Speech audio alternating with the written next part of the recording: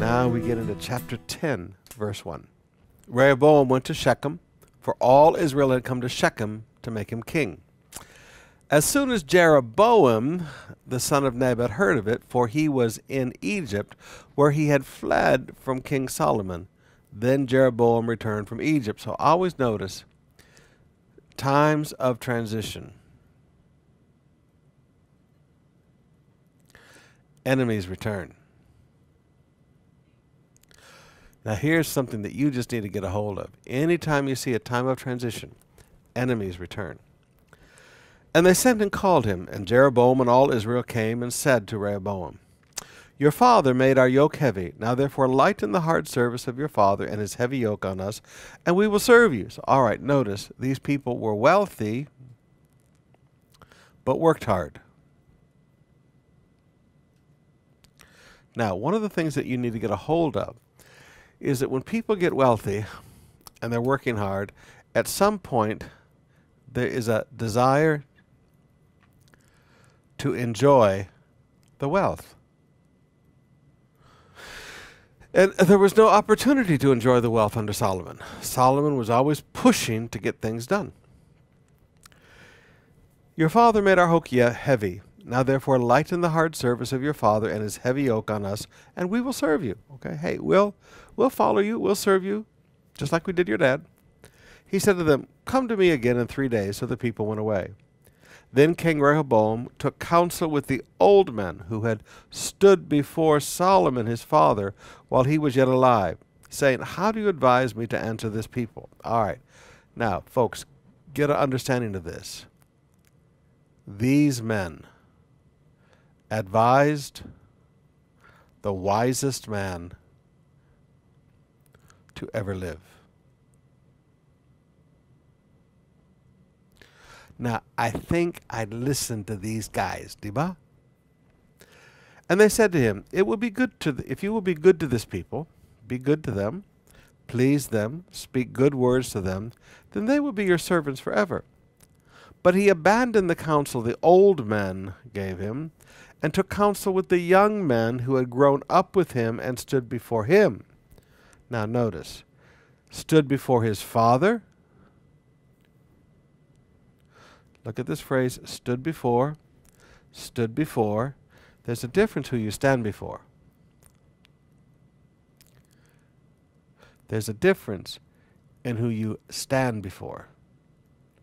Now, do you stand before a young kid and advise a young kid, or do you stand before the wisest man that ever lived? There's a difference in who a man stands before. A lot of times when I have to make decisions, I ask myself the question when people are talking to me, who do these people stand before? Who listens to them? Who listens to them? And he said to them, What do you advise that we answer this people who have said to me? Now notice, what do you advise that we answer? How do you advise me? Notice the difference between the we and the me. So this guy was including,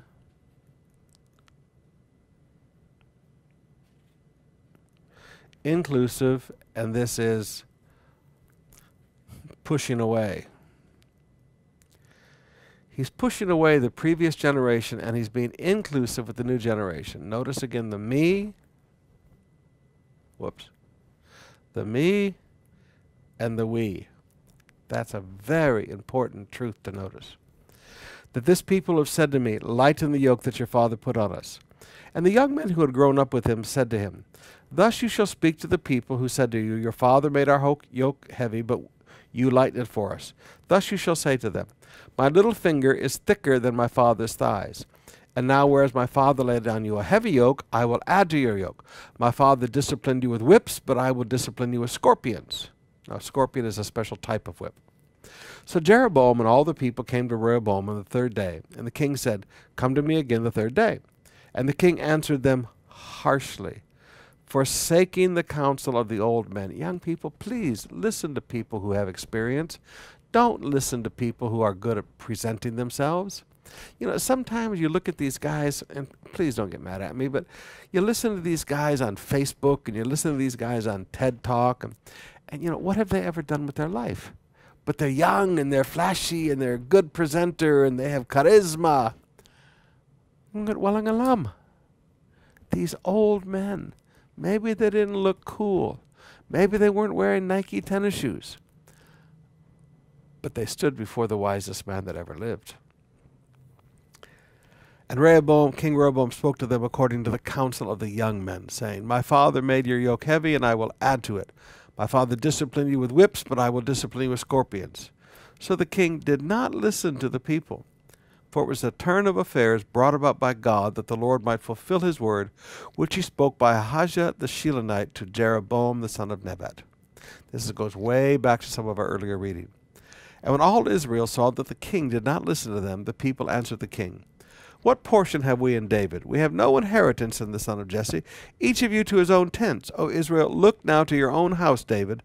So all Israel went to their tents. Now notice, the only reason they could do this is they were wealthy. This is a response of wealth. They didn't need the king. These people were all wealthy. They didn't need anything from the king. The only reason they can act like this is because they had grown so wealthy under Solomon. But Rehoboam reigned over the people of Israel who lived in the cities of Judah. Then King Rehoboam sent Hadoram, who was taskmaster over forced labor, and the people of Israel stoned him to death with stones. And King Rehoboam quickly mounted his chariot to flee to Jerusalem. Yeah, he ran home. So Israel has been in rebellion against the house of David to this day, and really even to today.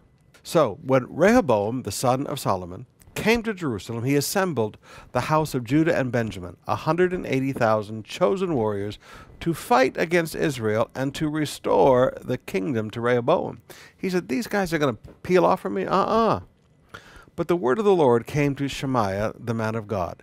Say to Rehoboam, the son of Solomon, king of Judah, and to all Israel in Judah and Benjamin, Thus says the Lord, You shall not go up or fight against your relatives.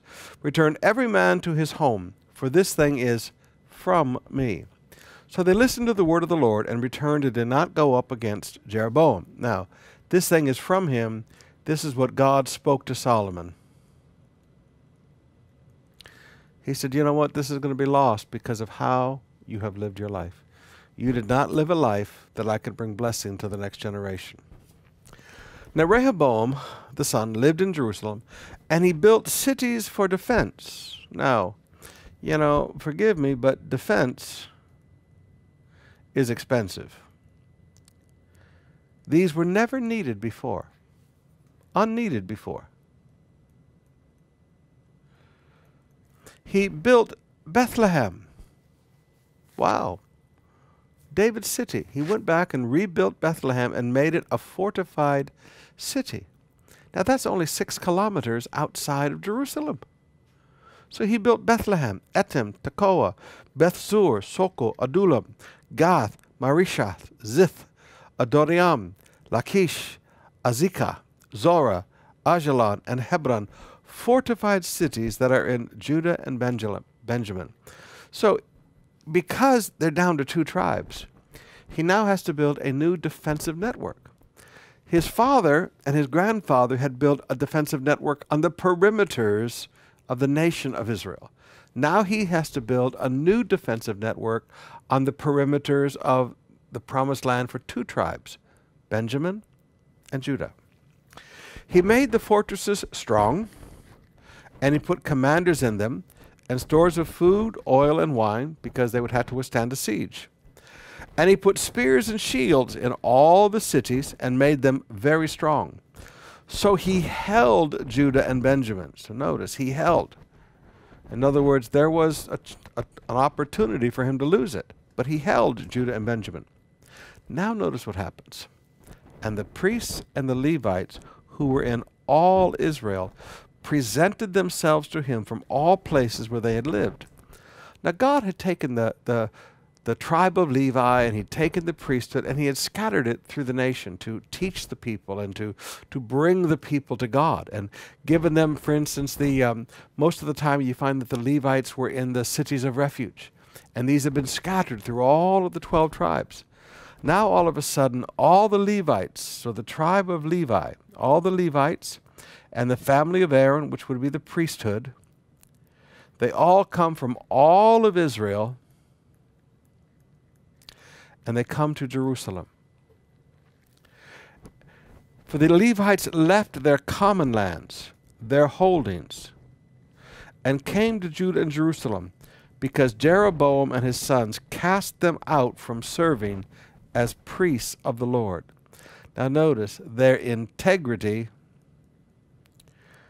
cost them assets. To do what God called them to do, they had to leave everything they had. Now, before you think that this is just a little thing that I'm harping on, I want you to remember, why did the Levites receive the call of God upon their life? Every man took a sword and killed his brother. The Levites put God before everything else. Now again, they're told, either you help us worship these golden calves and you help us worship this goat idol and these calf idols, or you're done. Their integrity cost them their assets. They left their common lands. They left their holdings. They gave up their inheritance. Now, did you hear that? They gave up their inheritance for their integrity. Now, Jeroboam, this is the guy who runs the 10 tribes. He appointed his own priests for the high places, for the goat idols, and for the calves he had made. He made one calf for Dan and one calf for Beersheba, remember? Or for Bethel. And those who had set their heart to seek the Lord of God of Israel, came after them from all the tribes of Israel to Jerusalem to sacrifice to the Lord, the God of their fathers. So notice, God seekers also left the 10 tribes. Now, one of the reasons you see the rampant ungodliness among the 10 tribes is the loss of the Levites in the priesthood. One of the reasons you see the sudden downturn and the total sinful decadence of the 10 tribes is all the God seekers left the 10 tribes. Those who set their heart to seek the Lord, they also gave up their inheritance and their assets. They put God first. They strengthened the kingdom of Judah, and for 3 years they made Rehoboam the son of Solomon secure, for they walked for 3 years in the way of David and Solomon. All right, so the first 3 years. The first 3 years that the nation had been separated. All of spiritual leadership, I call that S&L, all the spiritual leadership, all of the God seekers, they all came to Judah and Benjamin, to Jerusalem. The city would be the capital city. And for 3 years, this strengthened the kingdom of Judah. You got this incredible amount of godliness coming in. And this incredible godliness that came in caused the whole nation of Judah now, Judah and Benjamin, to walk in the ways of David and Solomon.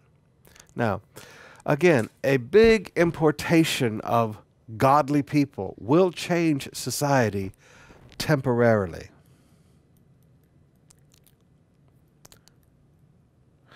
Just like a godly grandparent coming into a home will change a family temporarily.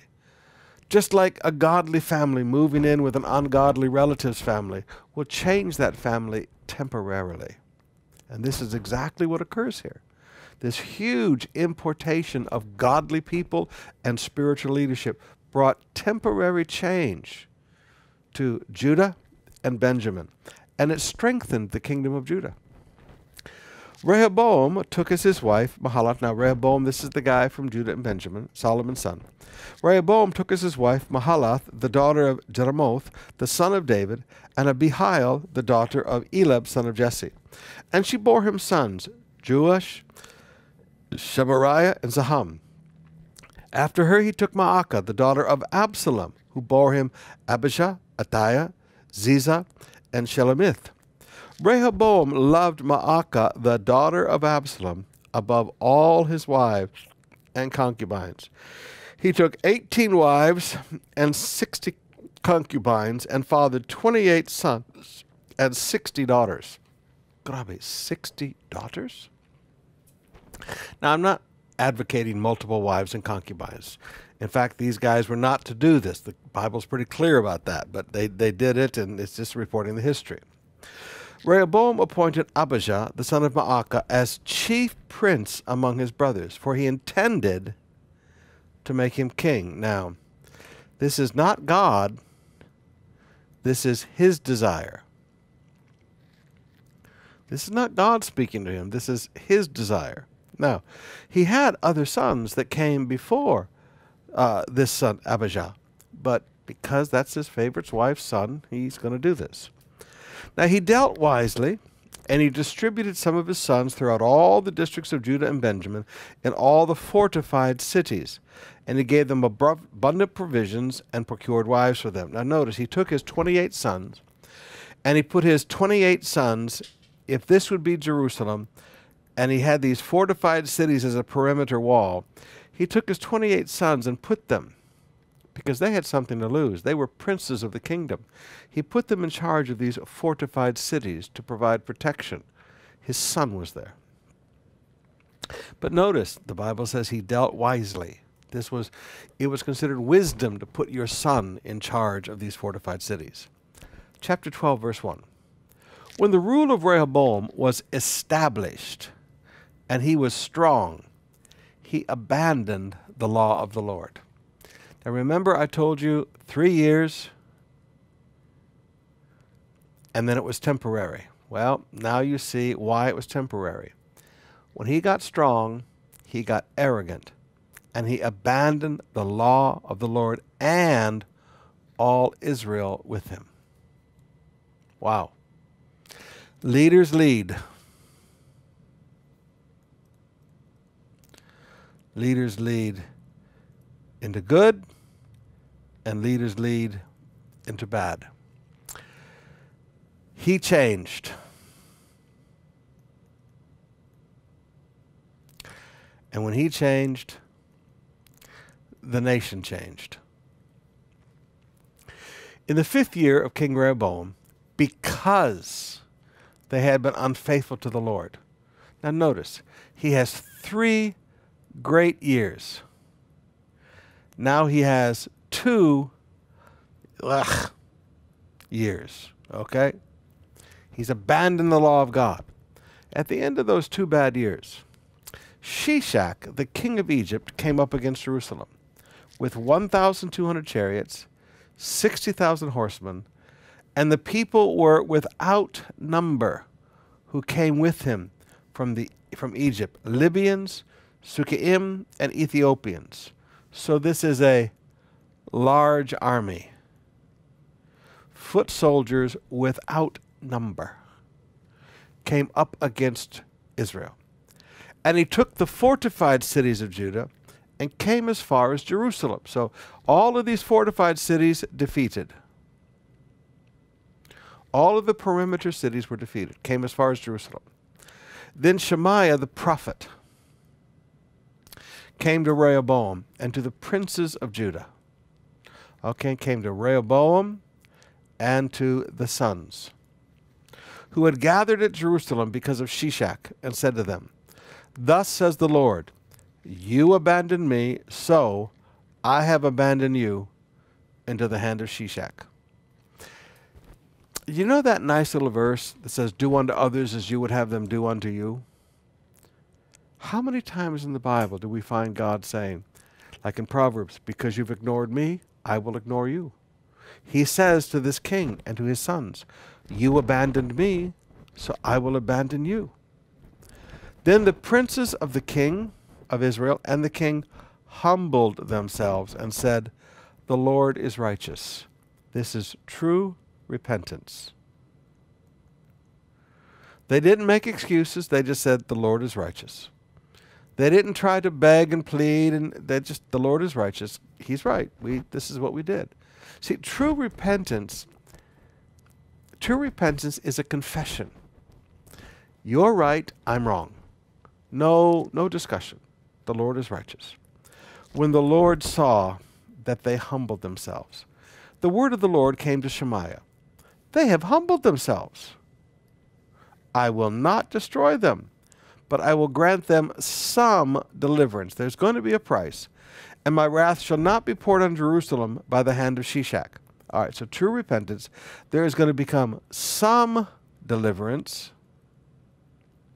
but there's always a price for sin. Nevertheless, they shall be servants to him, that they may know my service and the service of the kingdoms of the countries.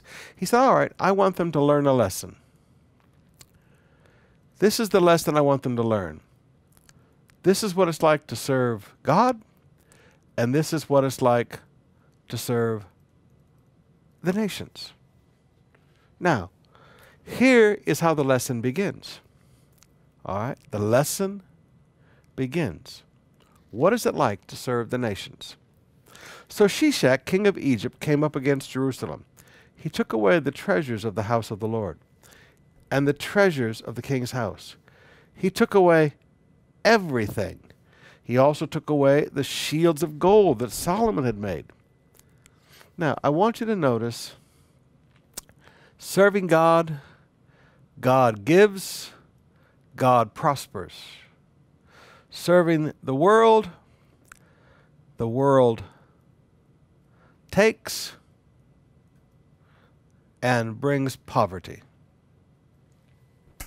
There's a lesson to be learned. He said, I want you to learn what it's like to serve the nations. I want you to see how different it is to serve me. He said, you need to learn this lesson. And Rehoboam made in their place shields of bronze and committed them to the hands of the officers of the guard who kept them at the door of the king's house. All right, so now he gets less. He still is blessed, but blessed with less. So sometimes I look at businessmen when they fall into sin, and I say, you don't understand. They say, well, God has still blessed me. It could have been so much more. He's got shields of bronze now when he had shields of solid gold.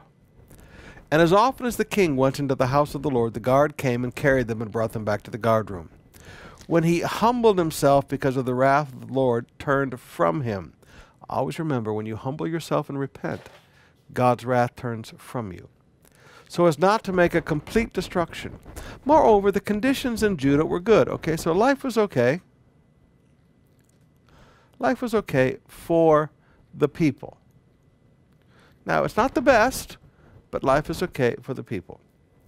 So King Rehoboam grew strong in Jerusalem and reigned. All right, so he grew strong again.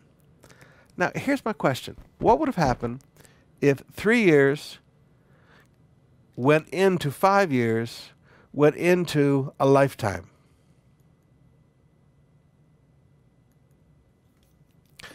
How strong would he have been?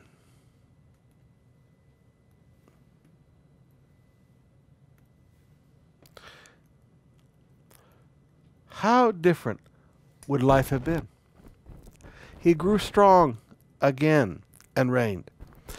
Rehoboam was 41 years old when he began to reign, and he reigned 17 years in Jerusalem, the city that the Lord had chosen out of all the tribes of Israel to put his name there. His mother's name was Naamah the Ammonite. He did evil, for he did not set his heart to seek the Lord. Now, here is the root cause of sin among God's people.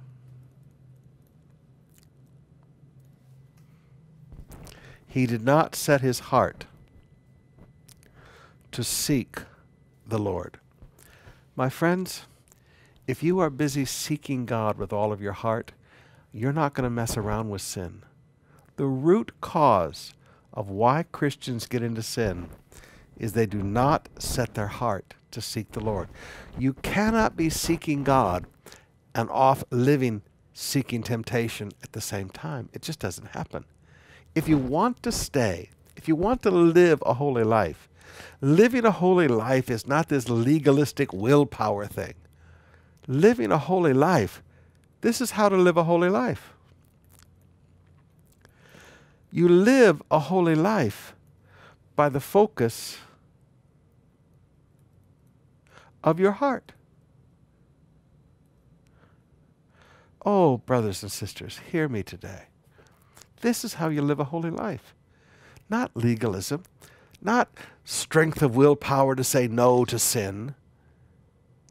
You set your heart to seek the Lord. Oh, if you don't get anything else I ever teach you for the rest of my life, get this one. You don't live a holy life by willpower and by legalism. You live a holy life by just seeking God every moment of every day. Now, the acts of Rehoboam from first to last, are they not written in the chronicles of Shemaiah, the prophet, and Iddo the seer? There will continual wars between Rehoboam and Jeroboam. But again, remember, he got stronger again. And Rehoboam slept with his fathers and was buried in the city of David, and Abijah, the son he chose, reigned in his place. All right, let's open up our hearts and spend some more time in worship. Can you give somebody a high five and say, I know who I am? I know who I am. Turn to your right and say, I know who I am. I know who I am. Turn to your left and say, I know who I am. I know who I am. Turn around and say to that person that I know who I am. I know who I am. And I'm walking in power.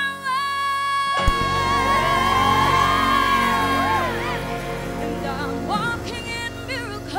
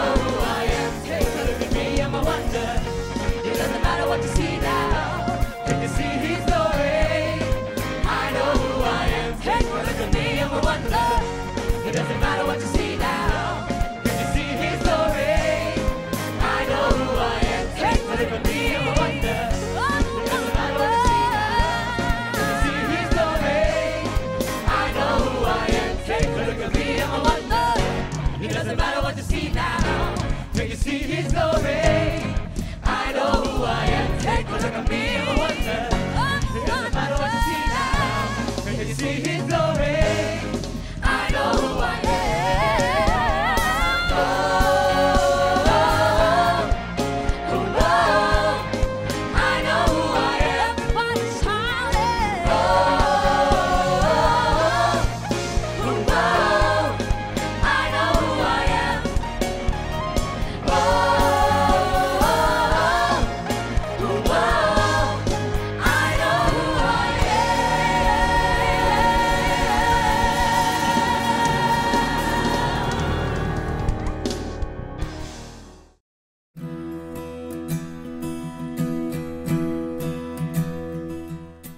Our New Testament passage today picks up in Romans chapter 7, beginning with verse 7. What then shall we say? That the law is sin? By no means. Yet if it had not been for the law, I would not have known sin. For I would not have known what it is to covet if the law had not said, do not covet. All right, so the law reveals sin. Maybe use the word define also. But sin, seizing an opportunity through the commandment, produced in me all kinds of covetousness. For apart from the law, sin lies dead. I was once alive apart from the law, but when the commandment came, sin came alive and I died. The very commandment that promised life proved to be death to me. For sin, seizing an opportunity through the commandment, deceived me, and through it killed me. Now think back. The only thing God said not to do in the garden was touch the tree of the knowledge of good and evil. Satan deceived them with the very commandment that God set. Now, sin is the same way today. Sin takes the scriptures and twists them, deceives people. So the law is holy, and the commandment is holy, righteous, and good. Did that which is good then bring death to me? By no means. It was sin, producing death in me through what is good, in order that sin might be shown to be sin, and through the commandment might become sinful beyond measure. For we know that the law is spiritual, but I am of the flesh, sold under sin. For I do not understand my own actions. For I do not do what I want, but I do the very thing I hate. Now, if I do what I do not want, I agree with the law that it is good. So now it is no longer I who do it, but sin that dwells in me. This is the sinful nature, all right? This is how Paul defines the sinful nature. I know that nothing good dwells in me, that is in my flesh, for I have a desire to do what is right, but not the ability to carry it out. For I do not do the good I want, but the evil I do not want is what I keep doing. Now, if I do what I do not want, it is no longer I who do it, but sin that dwells in me. Again, the sinful nature. Okay, this is all referring to the sinful nature. So I find it to be a law that when I want to do right, evil lies close in hand. For I delight in the law of God in my inner being. But I see in my members another law, waging war against the law of my mind, and making me captive to the law of sin that dwells in my members. Wretched man that I am, who will deliver me from this body of death? Thanks be to God through Jesus Christ our Lord. So then, I serve the law of God with my mind, but with my flesh I serve the law of sin. Now you walk through all of this and you go, yeah, but remember we taught through this in detail, so I won't repeat the teaching today in morning devotion. This is the schizophrenic, immature baby Christian speaking here. Paul said, listen, I understand what it's like to have the sinful nature dominating and controlling in my life. He said, I've been there, I've done that. So go back and review your notes on all of this passage. All right, let's have a little wisdom from Proverbs now as we close out today. Proverbs chapter 4, beginning with verse 10. Hear, my son, and accept my words, that the years of your life may be many. All right, how to have a long life. And this is one of those lists I keep telling you about. I've taught you the way of wisdom. I have led you in paths of righteousness. When you walk, your step will not be hampered. If you run, you will not stumble. All right. Now, when you have learned the way of wisdom, notice you have been led in paths of uprightness. When you walk, your step is not hampered. And if you run, you will not stumble. This is the fruit of wisdom. Okay? Led you in the path of uprightness. Steps not hindered. Not stumble when you run. Keep hold of instruction. Do not let go. Guard her, for she is your life.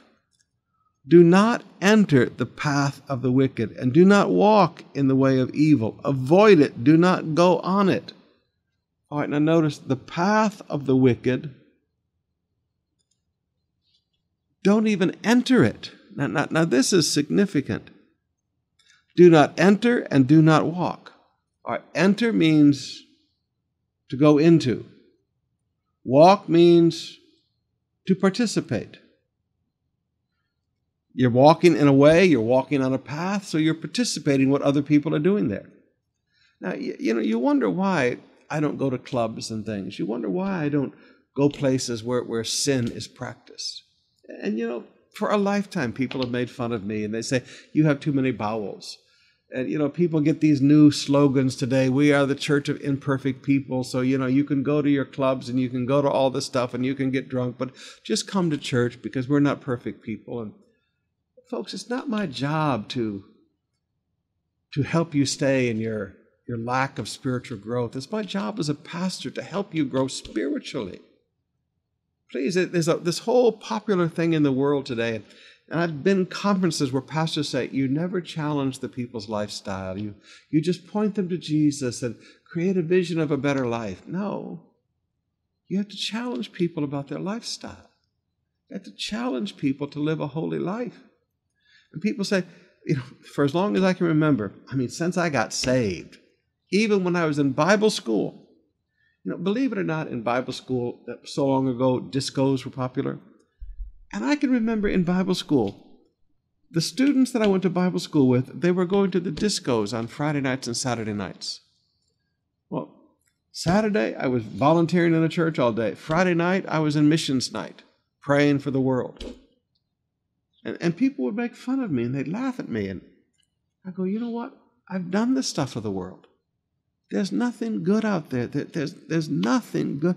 And sometimes, please, young people, don't get mad at me. But sometimes, young people, you've grown up in church, and there's some attraction of that stuff out there. A snake is very beautiful until it bites you. To watch a snake, it's fascinating how a snake will move. It'll mesmerize you. The beauty of sin will mesmerize you. Do not enter the path of the wicked. Do not walk in the way of evil. Avoid it. Oh, beloved, did you hear that? Avoid it. Bring that up here in big highlight. Avoid it. Do not go on it. Turn away from it and pass on. It's just, please, stay away from it. For they cannot sleep unless they have done wrong. They are robbed of sleep unless they have made someone stumble. There are some people, they can't sleep at night unless they get on Facebook and they stumble somebody else. Okay, they've just got to vomit their stuff out. That's how people are. For they eat the bread of wickedness and they drink the wine of violence. All right, bread and wine, these are the things that sustain them in life. All right, what sustains the wicked? Violence and wickedness. Grave. All right. We're going to see you tonight. We're back in the book of 1 Corinthians, and we're having a good time. We're laying foundations right now because when you begin a new expository study, you've got to lay foundations so that as you begin to read the words, they make sense. And their whole meaning unlocks to you. We'll see you tonight, 7 o'clock, 1 Corinthians.